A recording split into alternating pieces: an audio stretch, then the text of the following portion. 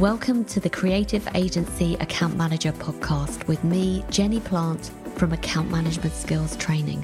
I'm on a mission to help those in agency client service keep and grow those existing client relationships so your agency business can thrive.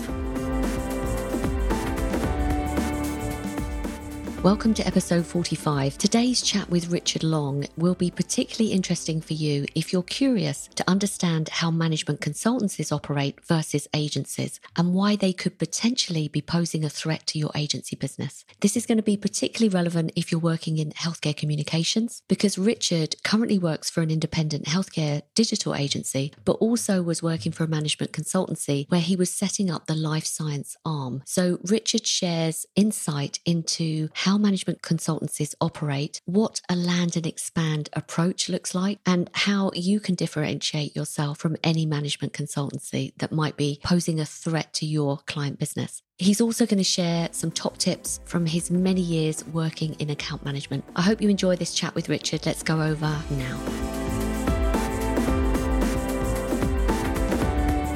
Today's episode is with a friend of mine, Richard Long. I've known Richard for quite a while now. He's the Director of Strategy and Communications at Earthware, and Earthware is an agency specialising in digital solutions for the healthcare industry. So welcome, Richard. Thank you. Thank you for having me, Jenny. It's an absolute pleasure. I'm looking forward to it as well. Can you spend a few minutes, Richard, just to kick us off by explaining a bit about your background and also your current role with Earthware? Sure. So I suppose the easiest way to kind of describe it is a bit like a Shakespearean tragedy. It's kind of got four acts, my sort of career, really. I sort of left school with a penchant for absolutely not going to university or further education, purely because that's what my mum and dad were desperate for me to do. My dad was a teacher, so everything was kind of geared towards doing that. So I ended up in kind of various different careers, retail and other types of stuff. But I suppose the big passion for me at the time was kind of health and fitness. So ended up really kind of working through a lot of independent sort of gyms. And really the kind of prime driver really for me getting into kind of marketing really was that kind of initial piece, because I ended up looking after for some quite big network gyms, their kind of membership side of things. So that was really my first delve into direct marketing. You know, you put an ad in a paper or you do a direct mail, somebody comes in and buys a membership. So did that for about 6-7 years and had some really interesting times. So ended up working for the Sanctuary Group, kind of trade testing therapists for those guys to go out to the Middle East and open spas, and spent a year trade testing therapists, you know. I had no idea. Yeah, no, it's a great job. Wow. Absolutely loved it. And the only trouble with it was at that time, the market was kind of so small that I kind of reached a natural ceiling. And I kind of got bored, if I'm honest with you. I kind of have this energy that sort of, I want to challenge myself all the time. So what I decided to do, we moved up to the Northwest with my wife, just so she could kind of be close to her family at the time. Decided at that point that I was actually going to stop doing that and move into a pure kind of marketing role. And the simple way to do that was to kind of stop what I was doing, take my postgraduate in marketing. So kind of took 6 months off to kind of kick it off and go back to university. And then kind of started working for various agencies up in the Northwest, and kind of went from kind of just blagging a job really in a really small agency, kind of two of us, where we were helping startups kind of really bring in customers. And that was the sort of full marketing mix of sort of working with B2B networking, kind of promotional advertising, media, all that type of stuff. And then effectively worked through about 3 or 4 different agencies over a number of years, kind of worked with house building, which kind of helped me with my property investment side of things. So as you know, I kind of invested in properties for 25, 30 years before selling them all. And yeah, just kind of really ended up doing some really interesting type work. And then really in about 2008, 2009, ended up with a credit crunch, kind of going down south and going client side, and ended up with an agency as a supplier who was based back where I was living, actually, believe it or not, back in Manchester. Wow. And long story short, I ended up working for them. They were my supplier for about 18 months. And they eventually offered me a position, and I kind of went there. And at the time I was working in public sector and had done on various kind of investment projects. So things like London 2012 and a lot of the kind of business zone investments that were happening. And I went into the agency Creative Links, or Vast Links as they are now, and effectively headed up everything but healthcare. Wow. So I kind of became head of public sector, which at the time was kind of booming. And then government and that sort of area sort of closed down. And I ended up coming over to kind of healthcare. And I remember at the time, one of the owners of the business saying to me, well, the door's been there, Richard. We've just been expecting you to kind of kick it down for about 18 months. So come on in. So that's really how I started in kind of healthcare. It was sort of a mistake, hate to say, and loved being there. You know, started off with kind of one client, one therapy area, really kind of restricted with what we do because we were a young agency. I was person number 40-ish at the time. And by the time I left kind of 5 years later, we were just under about 300 people. So we'd gone through this kind of astronomical growth.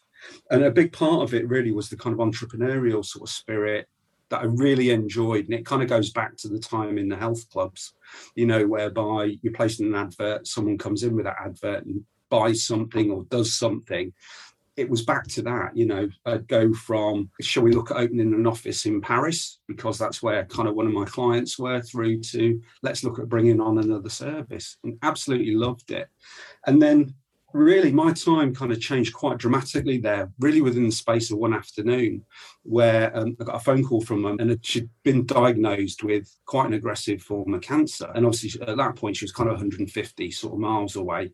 So decided kind of overnight at that point that work didn't matter anymore. Went in on the Friday, actually phoned on the Friday because I was out on the road seeing a client, and just basically said, to the owners of the business, I kind of need to prioritise other things at this point in my life. And God love them, and I can't thank them enough. At that point, I got a call later that afternoon where all 4 or 5 of them had got together, and he said, yeah, absolutely. You know, there are more important things in life. And at that point, I kind of literally just gave up sort of agency life. From that Thursday morning going in on the tram in Manchester through to the Friday night, life had kind of changed 360 degrees. And I'm ever thankful for that moment, purely because I'd worked for healthcare at that point for about 5 years, and I'd seen it as a job. After that point, my mum had such a rare form of lung cancer at that point. We couldn't actually access any information anywhere.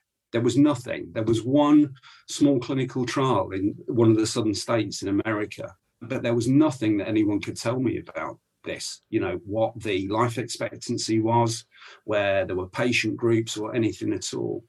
And that really became at that point a passion. I knew I would get back into healthcare at that point, and I knew what I actually had to do was forget messing about with, you know, bringing in money and looking for new business. My real passion was about putting information in the hands of the patients and their families at that point.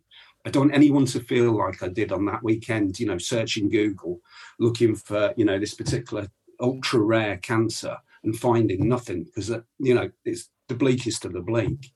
So I kind of went off and looked after my mother, you know, for a number of months, and then ended up, totally by chance, getting a job in the NHS for 3 years, working in their patient engagement and communications piece, and worked with them for about 3 years. And the big piece of work that we did, we were configuring the hospital for Milton Keynes and Bedford, you know, sort of seeing between the two hospitals who would have one service over another. And a part of my work was actually engaging with about 250 patient groups in Milton Keynes. I mean, I didn't even know there were that many sort of patient groups in there, but sort of asking them, if we change this service from one place to another, how's that going to affect you? What impact does that have on your life? And actually what it did was it got me the total exposure to how services and healthcare impact at the kind of coalface. And it was really quite interesting to see the way that decisions that are made kind of over here almost affect, you know, everybody, hundreds, thousands of people across Milton Keynes and Bedfordshire. And it was really interesting. And one thing I would say from that, we held, you know, so many kind of events in both towns. But the big question for me was the diversity and getting people involved in that. you would see a lot of middle-aged kind of semi-professional, semi-retired type people. You wouldn't see the kind of diverse patient groups that were there because they just didn't want to engage at that point. And again, that kind of the back of my mind made me think, right, I need to change this. Something needs to change with healthcare that has a long-term benefit for engaging everybody. And I worked there for 3 years, and I love my time in the kind of NHS. And just literally, as the NHS does, it kind of grows, it changes. And I ended up being asked to join one of the publicists agencies. I know you're ex-publicist, Jenny. And that was particularly interesting. So I worked with those guys for about 8-9 months on fertility and IVF before getting headhunted to go into a kind of management consultancy. This is the consultancy no one's ever heard of. It's called Cognizant, who are a multi-billion pound consultancy. Started off, it's the old Dun & Bradstreet agency from kind of the 80s and 90s. And effectively what they do, they work across many markets, and healthcare was one of the markets. And they were setting up a European life sciences agency called Cadian. And I was kind of person number 2 in there with my links experience, kind of asked to expand that business, which effectively was kind of digital consultancy. And worked there for 4 or 5 years before coming on to Earthware, which I've been at now for just over a year. Absolutely loving the kind of variety. And I've gone from Cognizant, which has got 10,000 employees, down to an agency where we literally know each other. We're kind of 34, 35 people. Agile, kind of lighter foot, really getting in and really making a difference in terms of, digital healthcare and giving access to patients, to clinicians, and working with some really cool kind of clients. Funnily enough, total synergy with, ultra rare cancers and things like that, totally by chance, who knew? So that's kind of the career path. Well, first of all, Richard, I'm so sorry to hear about your mum. And that is an incredible story that has driven you to do what you do now. And I think that your passion always comes across every time we have an interaction. And now I understand why. And I didn't really know your background and story, but I think that's phenomenal. And actually, interestingly, just a side note, I was talking to a global procurement person for a huge pharmaceutical company. And they said, we were talking about the pitching process. You can tell when an agency person comes in that has a private story that they connect to what they're doing, that you can see it in their eyes and the passion comes through. And for us, we love it. So I think it's phenomenal. So incredible. Thank you so much for explaining. No problem. I would love to ask you, because obviously your background tells me that you had loads and loads of client contact. And when we met, I mean, you just connected with me so quickly. I felt like I'd known you for ages. And this is what I found with people in account management and on the kind of managerial side, they're just natural communicators, which obviously you are. So let's start talking about account management, because I'd love to get your views on this, because you are so experienced. What, in your view, is the value of the account management role, both for the client and the agency? So that's a really interesting question, and probably one that kind of as a leadership team at Earthware, we speak a lot around, kind of not only from our own perspective, but kind of what clients need and value from their perspective. I think from a client perspective, a really good account person will be totally independent. And I think that's really important. So they're not seen as kind of just exploring the borders of their own agency and their own agency's services. The whole thing about having a really meaningful client relationship is mutually beneficial. So there are times whereby the agency that I'm working for at the time may not be best suited to do a particular challenge that the client's got. And I think for me, the kind of real secret sauce with a good account person is to say, look, this isn't for us, but I actually do know somebody that I think you're really going to get on with. And the reason is because they offer X, Y, Z and the benefits are A, B, C. So I think the real importance is to realize that, you can't be everything to every person. And I think that's a real shift from kind of when I started in the industry, where it was just promise everything, we'll sort it out kind of behind the scenes. In terms of an agency sort of perspective, the kind of real benefit, I think, to being a good account manager is that you're expected to kind of become the expert, certainly within your own therapy area. So, when you look at the huge amount of conditions that are within sort of life sciences, There's no way that if I'm looking for an ultra rare disease account person, that I will find somebody that's kind of dealt with this. I mean, one of our clients just diagnosed 2,000 patients a year in the whole of Europe. So, there's no way that account person is going to put that particular skill on their kind of CV. So what we're looking for with the account person actually within Earthware is to become that expert so that they can then speak to their clients around what's happening with their competitors, what's actually happening within the kind of regulatory stuff. And it's really about understanding the environment and beginning to signpost to them, what's coming over the hill. And that's the real kind of value. That lifts somebody beyond the kind of order taker, I think. You've mentioned a couple of things here that is to a certain extent out of the account manager's hands. One is positioning of the agency. If an account manager, as you say quite rightly, guides the client, builds that trust by saying, actually, we're not the ones for you, but we know who can. It also depends on the philosophy of the agency, doesn't it? From a leadership perspective, are we well defined? And also, what's our approach to new business? And then secondly of all, if we want to become an expert in a space, in a particular therapy area, for example, you have to, again, be assigned the right accounts as an account manager. I'm just thinking from your perspective, because you've been through, like I have, the whole career journey. You say we're old. No, not at all, Experience. Experience, exactly. That's the word I was looking for. Sometimes some of these decisions are out of your hands, and then you end up with I'm sounding a bit negative, but you end up with the consequences. I don't have time and the bandwidth to get good at this specialism because I don't have the time. I'm just in this delivery mode, etc. So there's a certain amount of responsibility. That's what I'm saying. Do you agree? Sure.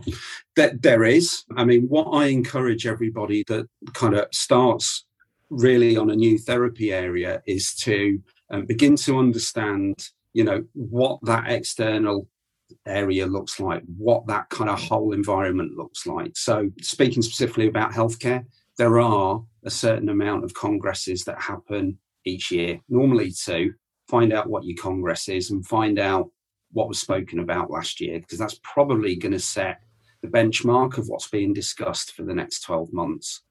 Then find out kind of who the media are within your sector, who the main kind of 2-3 titles are. Just set up a newsletter subscription, whether you do that daily, weekly, whatever. I have 3 or 4 newsletters that ping into my inbox each morning. I probably don't read one of them most mornings, but occasionally I'll see something on a headline and think, oh, actually, that's quite interesting.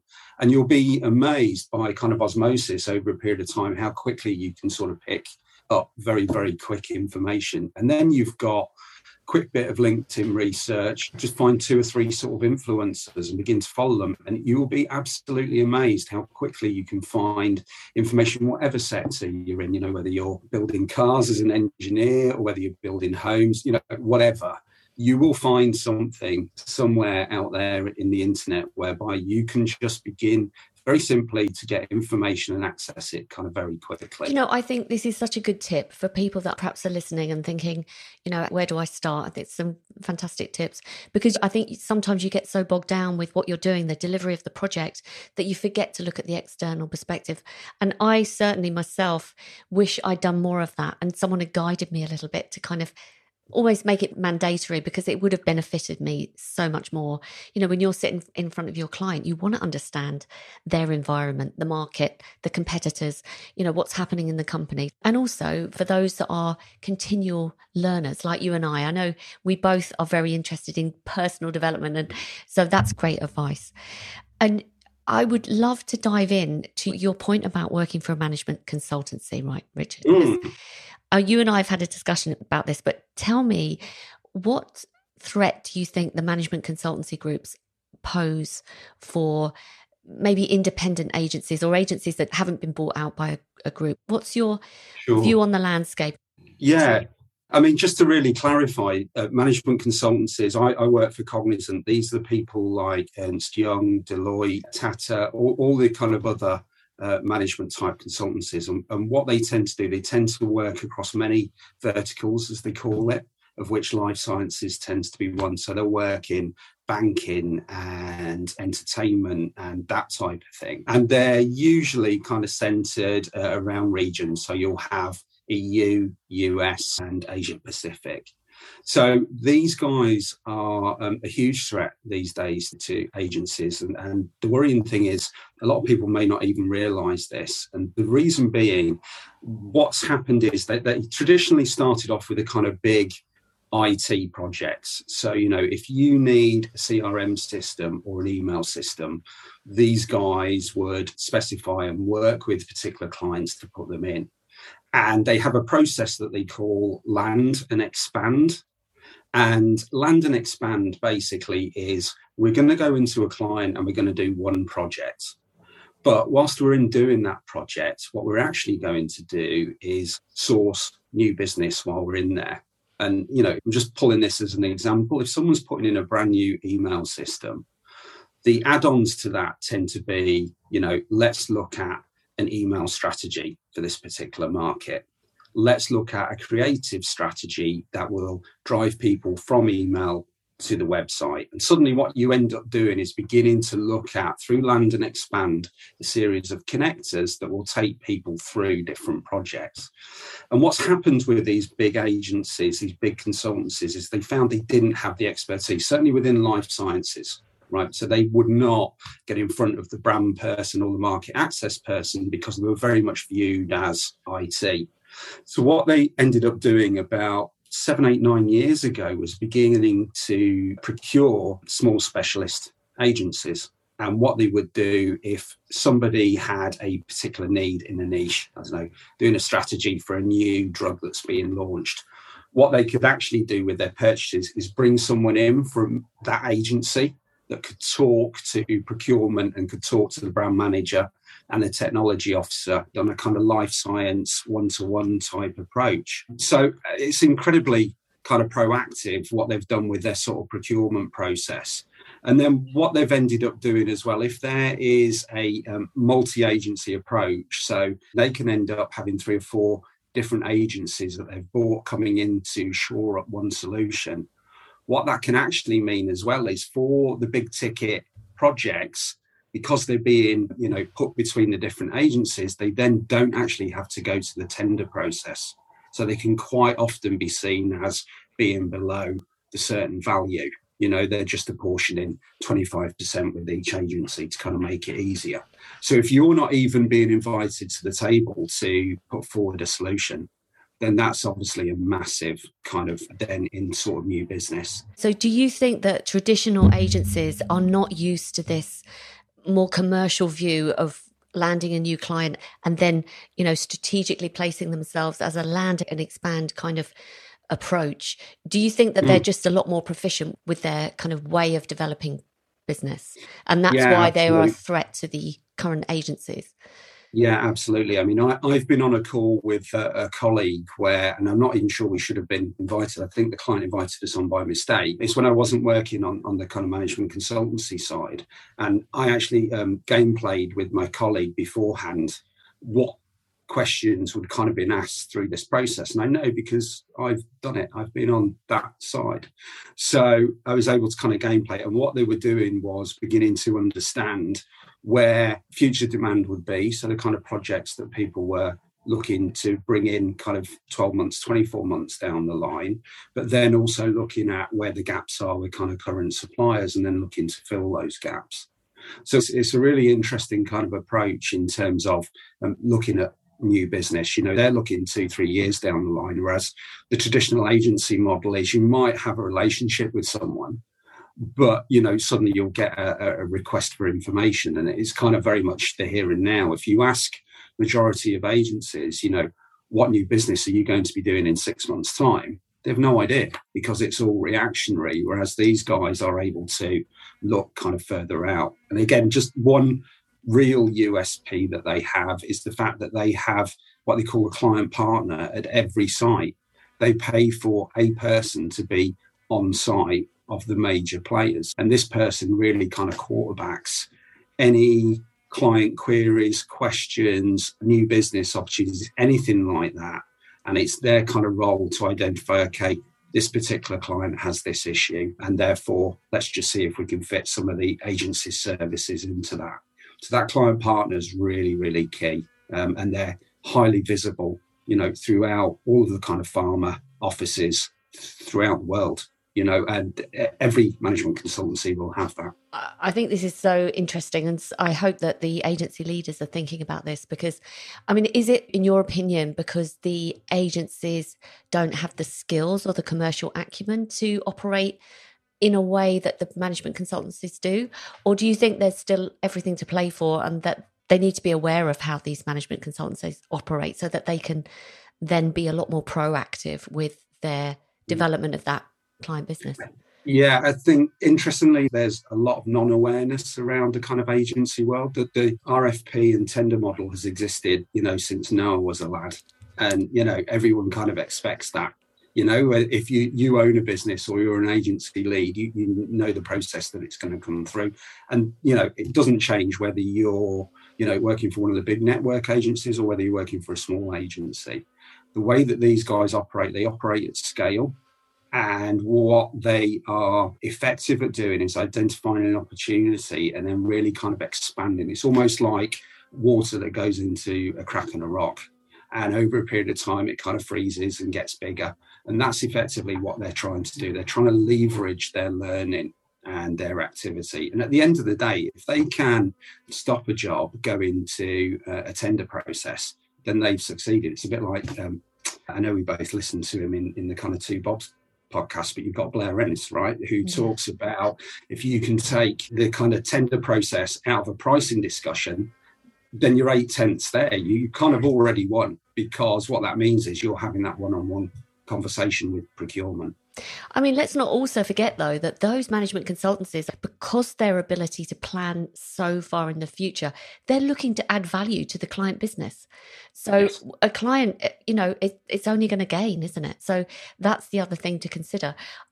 Since you work for the management consultancy, Richard, subsequently to that, obviously the management consultancies like Accenture have been the most acquisitive, haven't they? So they've been buying up loads of different creative agencies.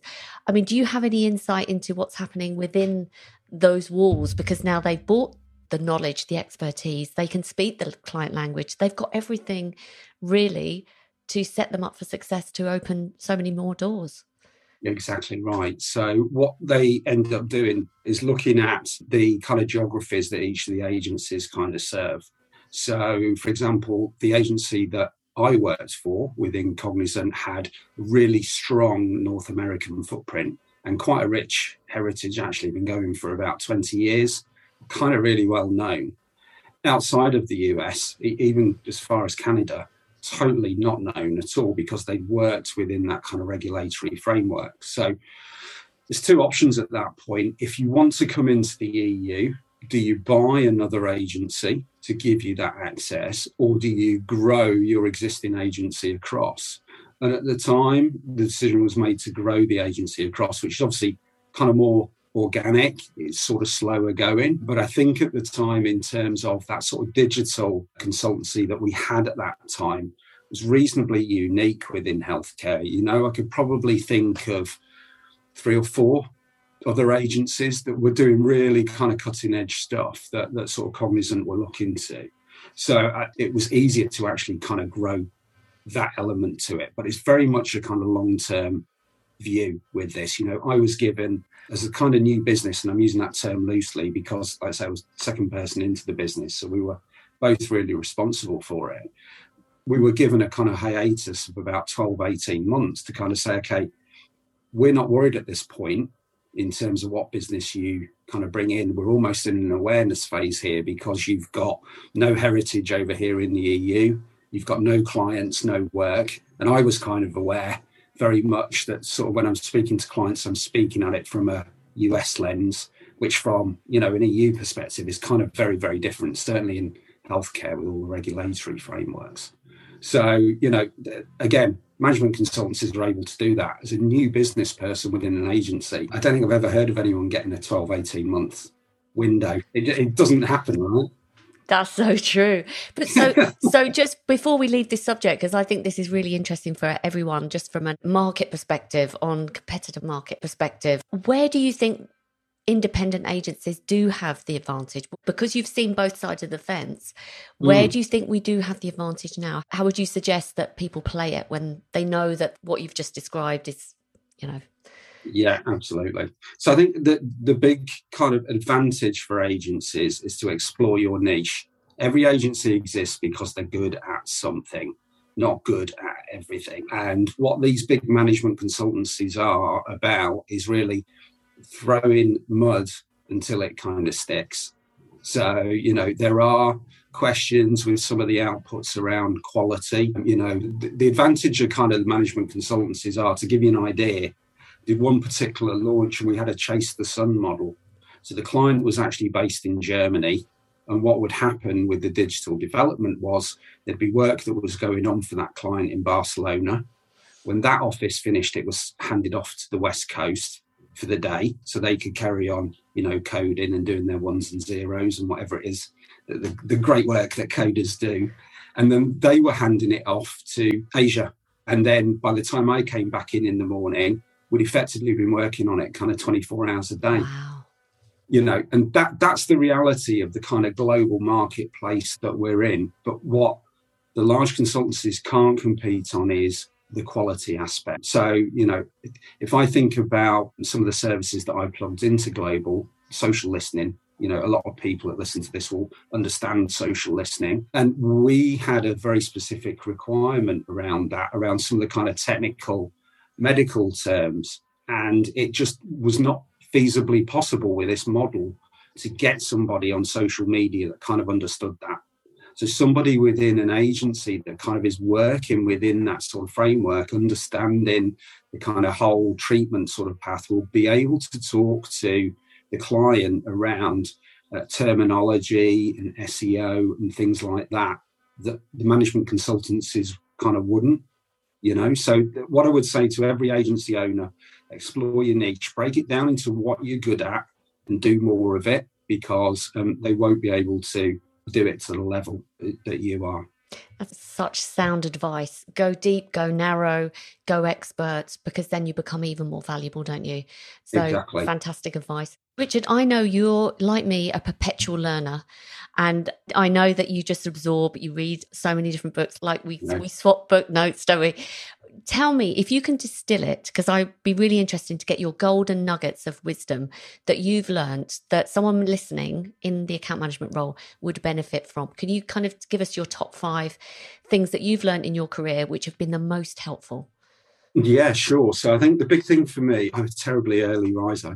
I don't sleep. It drives my wife insane. But I basically show up every day in terms of work, and I know that I need to get real quality stuff done early. So that kind of for me is genuinely a big thing. Quality work for the day where I'm kind of really getting the sort of mission critical stuff.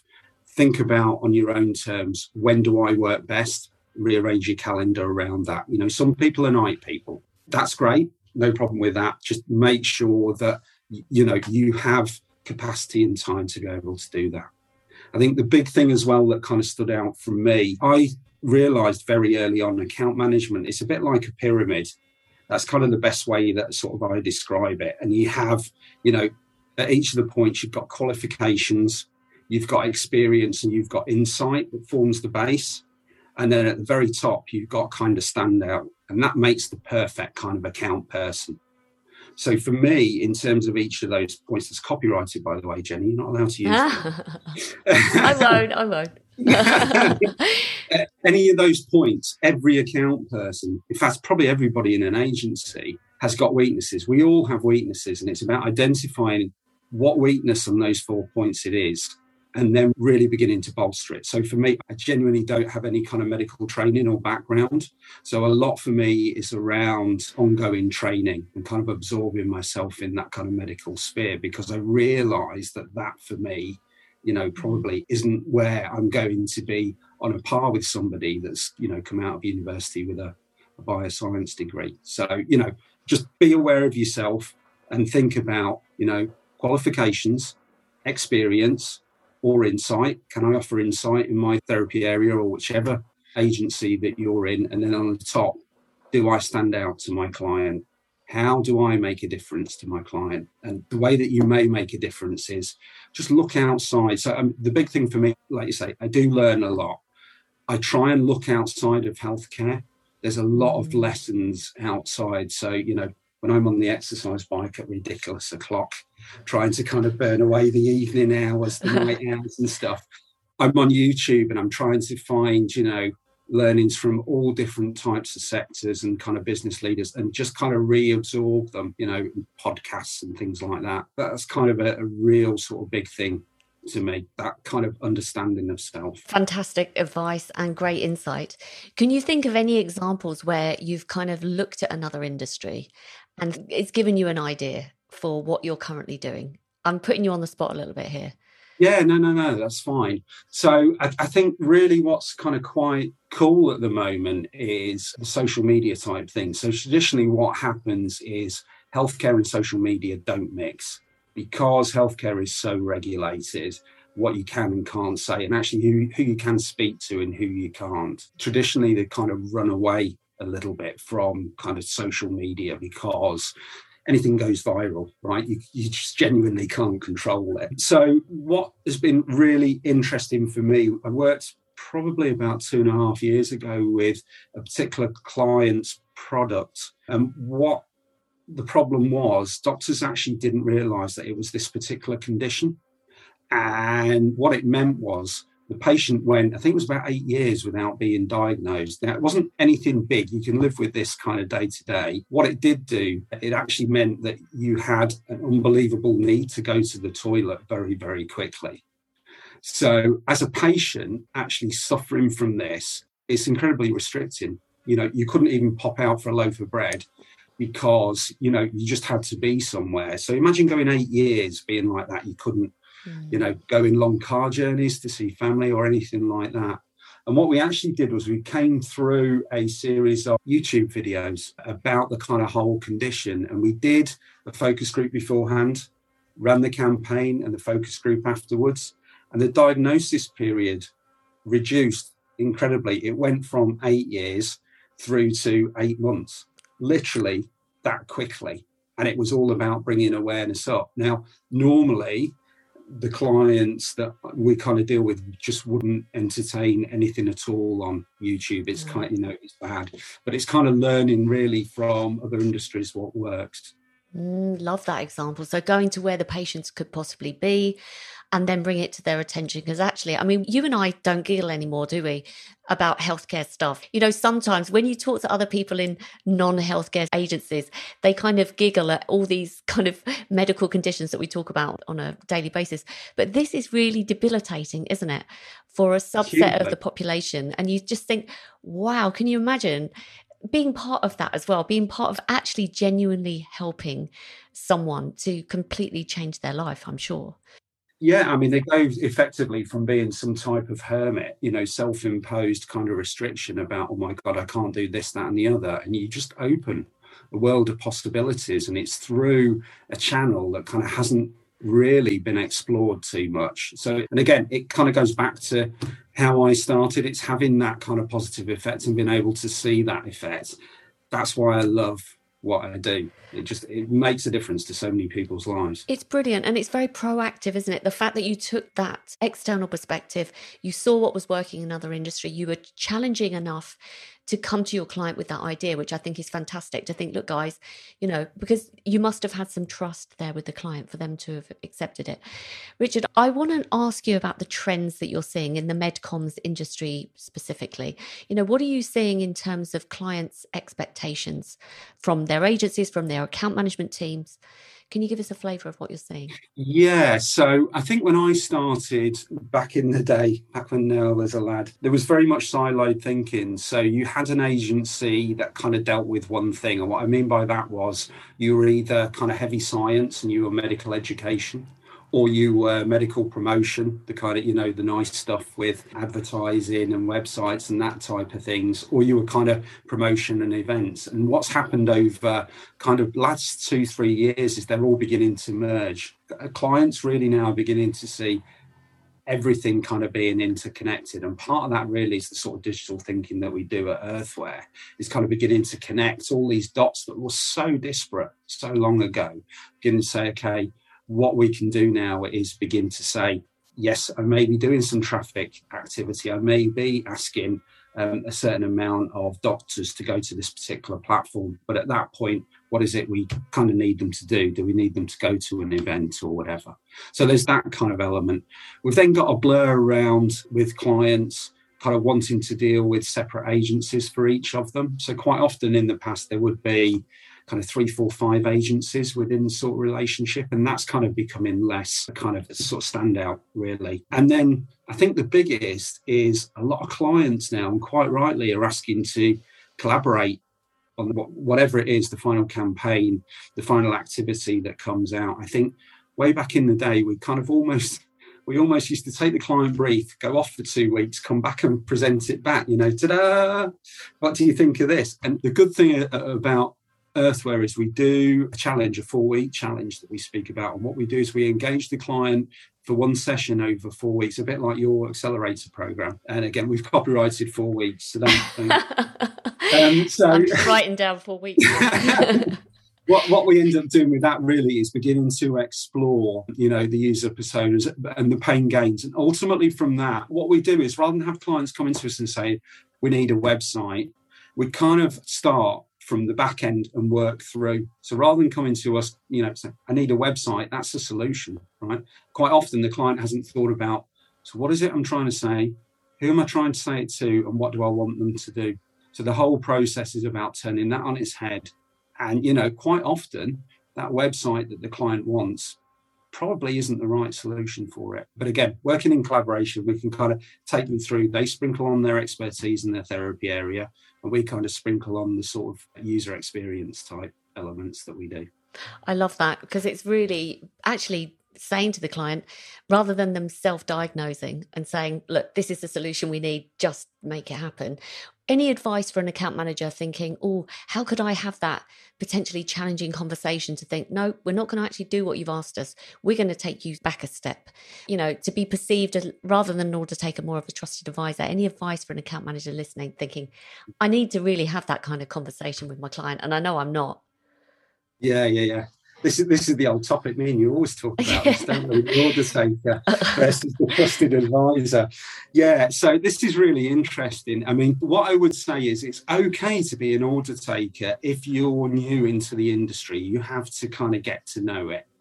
What I would say is if you're with your clients just there to kind of take a change to a headline or a change to a message, then I'd say you're actually on shaky ground.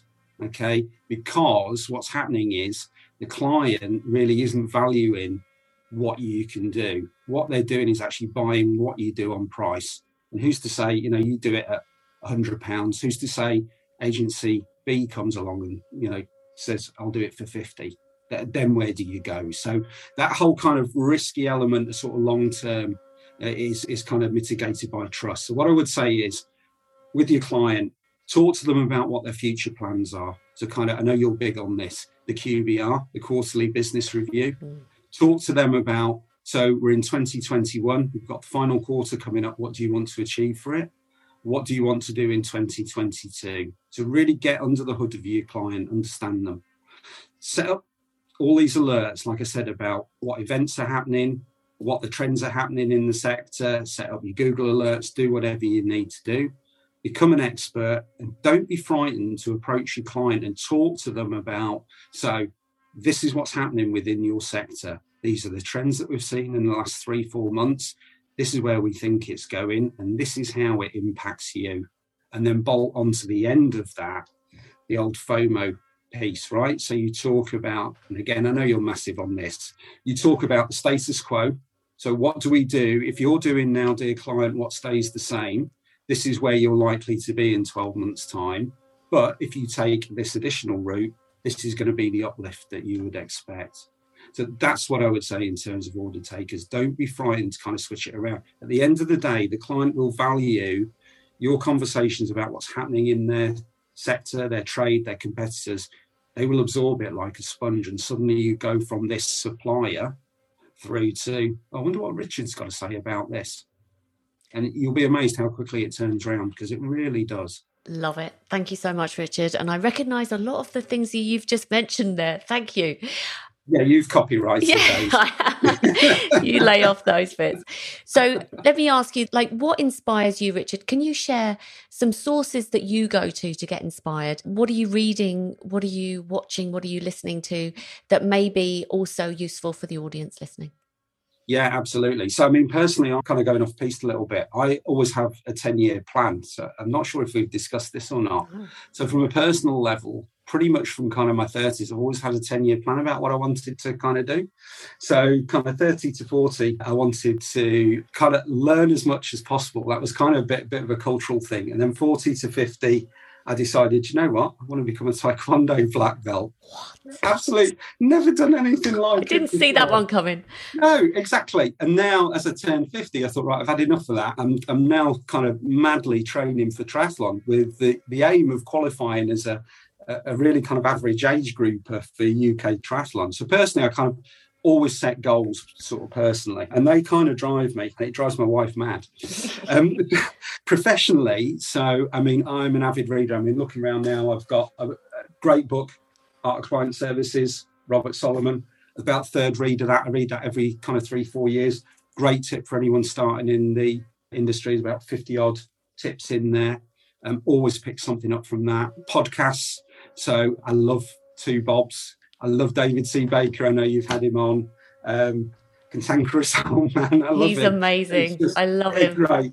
If you work in agencies, you have to listen to Two Bobs. Not every episode will hit the sweet spot with you, but they're great in terms of looking at things they've spoken about, you know, how to deal with creative, how to deal with pricing policy, you know, all that type of stuff. And Blair Ennis is great.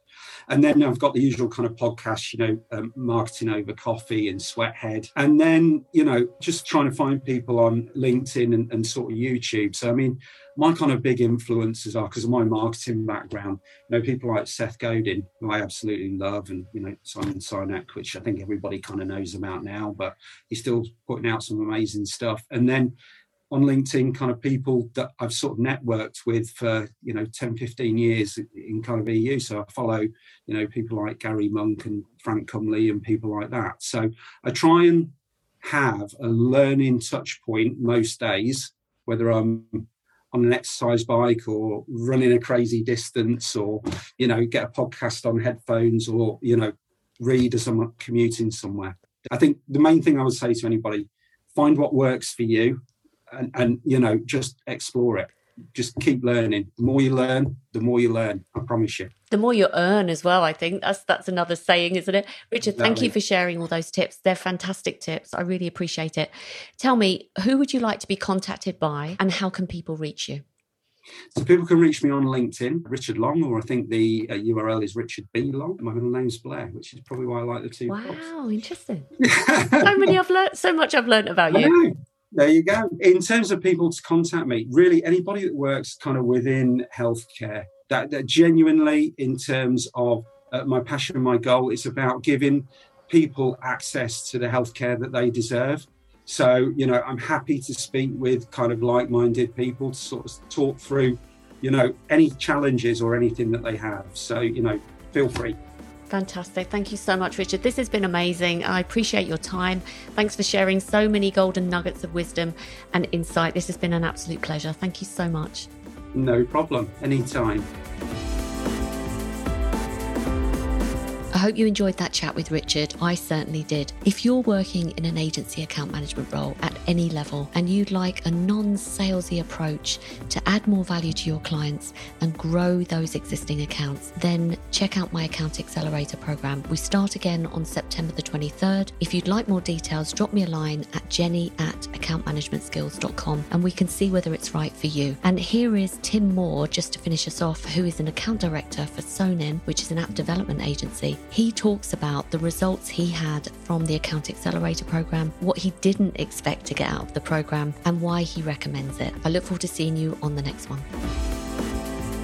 You gave us 3 kind of not scripts, but agendas for a meeting. And I essentially ran one today. So out the back of exactly what you said, that we will get to pitch for it, and it will be £100,000 worth of work. Yeah, I mean, and there was a couple of other bits on the same call that said, oh, maybe you guys could look at this and maybe you could look at that. So yeah, really positive. I didn't imagine I would get the validation on the quick. I thought I would still leave unsure whether I could say those things, because we have employed sales consultants in the past. They've been quite salesy and they said, if you ask this question, I thought, I still can't do it. So I didn't imagine that I would be confident in fulfilling it. I thought it'd be a step towards it, but it's kind of a few steps towards where we want to be. So it's a real positive. And to anyone looking to formalise their account management process, to actually put kind of building blocks to create what I consider a proper account management process. Because you can employ an account manager and say, look after clients and make sure they're happy and try and win some work, which I think a lot of agencies do. But yeah, anyone looking to take that further and actually build something replicatable. But I believe that our forecasting for our existing client spend is going to get dramatically more accurate.